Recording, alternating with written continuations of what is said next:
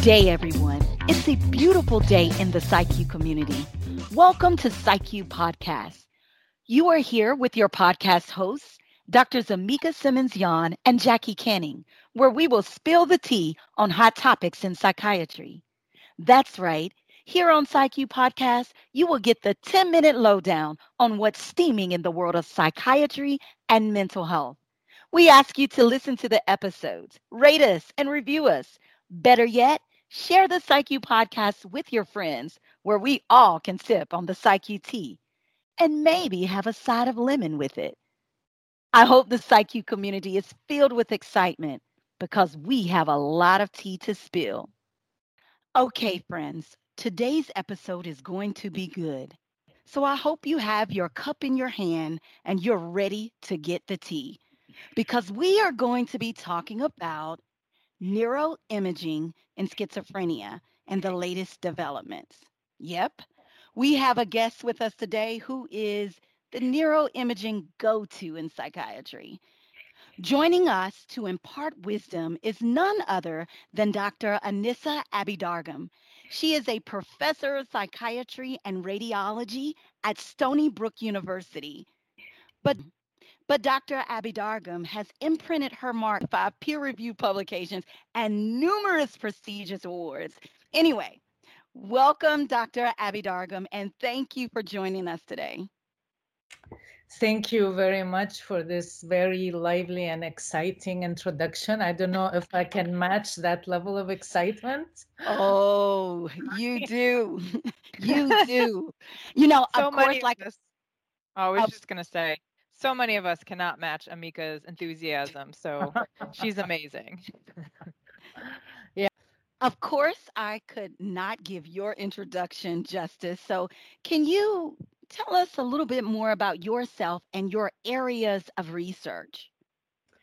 Okay, yeah, thank you for the nice introduction. So I have specialized in using molecular imaging techniques. That's PET, positron emission tomography, which allows you to examine proteins in the brain. They could be receptors, enzymes, transmitters. I'm one of those people who like to take things from kind of basic into translational and clinical, so to kind of cover the whole kind of transition.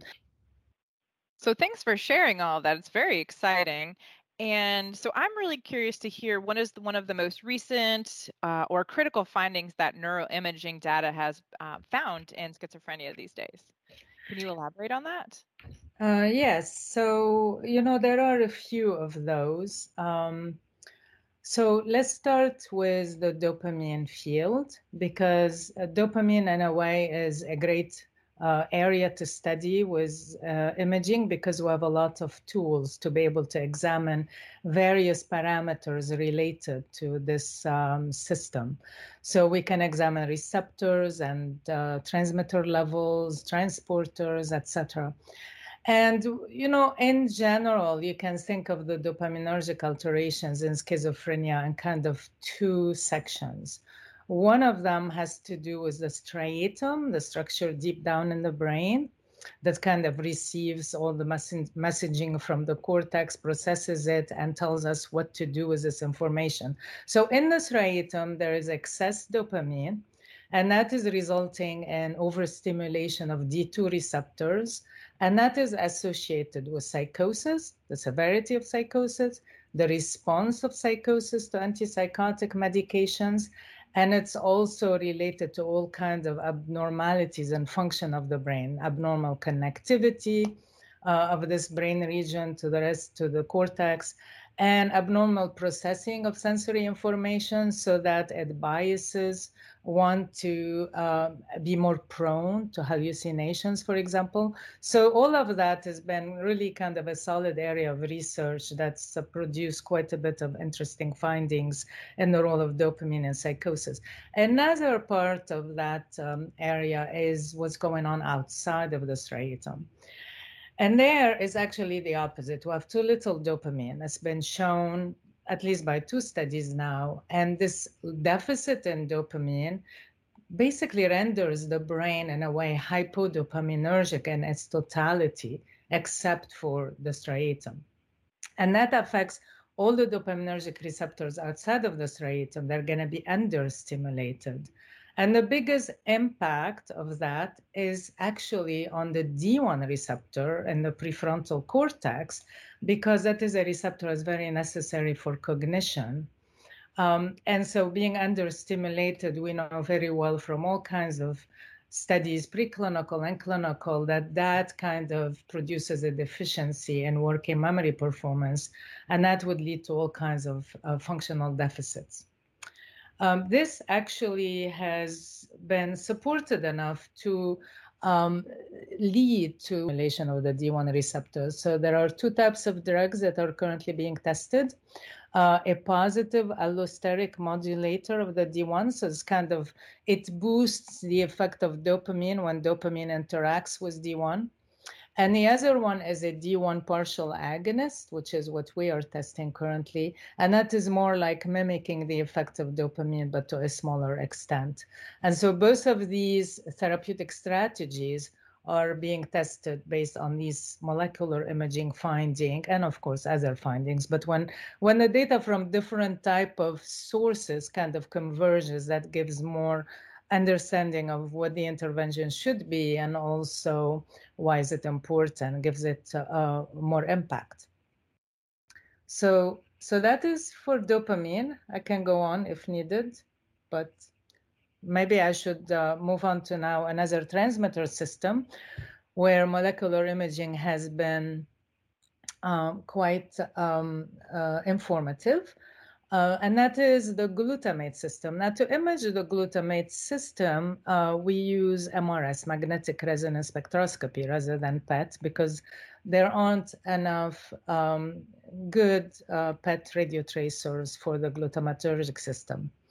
So with MRS, many studies have been conducted and have kind of revealed different types of findings, but putting those all together into one super meta-analysis, we have learned recently from this meta-analysis that initially there may be an excess of glutamate in the prefrontal cortex and in the hippocampus.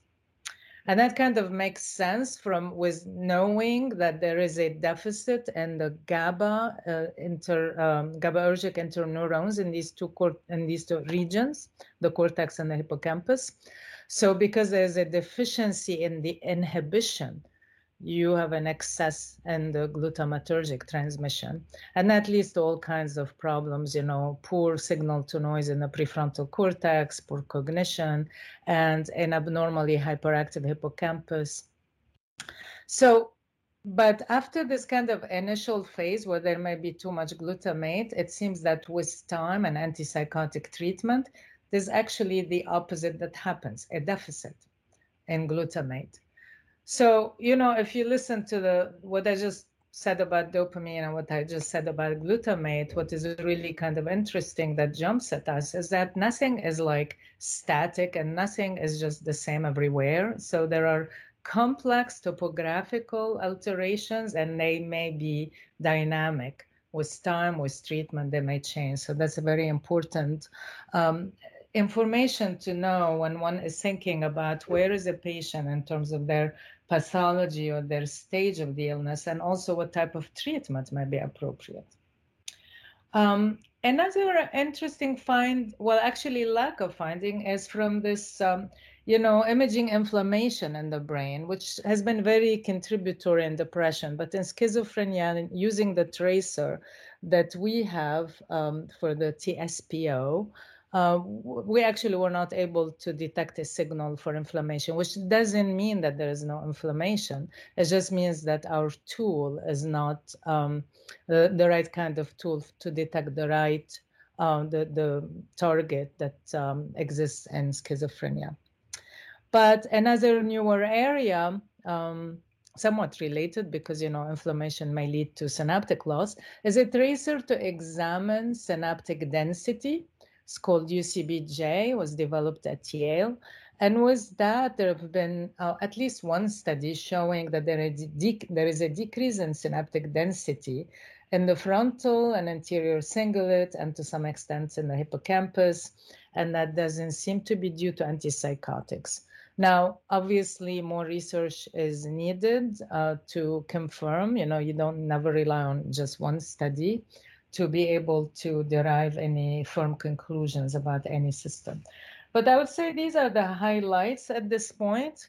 More work needs to be done. Many systems have not been explored enough, but that is what is recently the field is examining.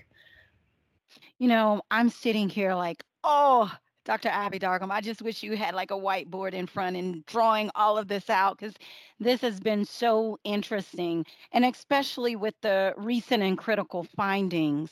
But I was wondering, given all of this and what you've just spilled for us, are we any closer to personalized medicine based on these recent imaging findings?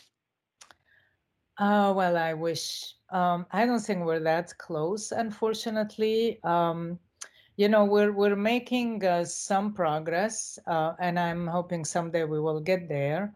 I will probably be retired by that time for sure. So it's still, quite a bit far as a target. There are there's a lot of work in this area, trying to find a signal that can be reproducible and that you can rely on to distinguish between types of patients to predict a certain outcome based on a certain biology. I mean, this is basically what we need. Various groups are looking at various potential biomarkers. We call them, potential at this point because nothing is confirmed. One potential biomarker that we and my group we have developed and we're pursuing further is a result of all these dopaminergic studies, and that is an MRI way of measuring the metabolism of dopamine, how much dopamine somebody has had over a lifetime. It's a cumulative measure of the overall amount of dopamine that accumulates somewhere deep down in the brain in the substantia nigra. Because it binds iron, it gives a signal that the MRI can detect. And now when you talk about MRI, this is very widespread, it's feasible, it can be disseminated, so you can get lots of data on lots of people relatively cheaply. You can repeat it over time. So you can capture this kind of, what I was alluding to as a dynamic changes in the brain. So you can kind of look over time as to what's going on. And with that, we think that this is a potential biomarker that can allow us, for example, to see who is going to convert to psychosis, so a prediction of diagnosis, prediction of substance use, because substance use disorders also are associated with abnormal dopamine. We can look to see if it predicts treatment response or treatment resistance so that it can better inform the kind of therapy that one can choose. Obviously, if one has multiple therapies to choose from. So this is one that I'm excited about. Other people are looking at different MR measurements of cortical thickness or patterns of connectivity. The thalamocortical connectivity has kind of come out also as a potential biomarker. So this is, how in sync are two brain regions, kind of like having measuring the electrical signal from these regions, whether they're in sync or not. And that connectivity measure between the thalamus and the cortex, different parts of the cortex, has also come up as a potential biomarker. So yeah, various things, but nothing is very close at this point.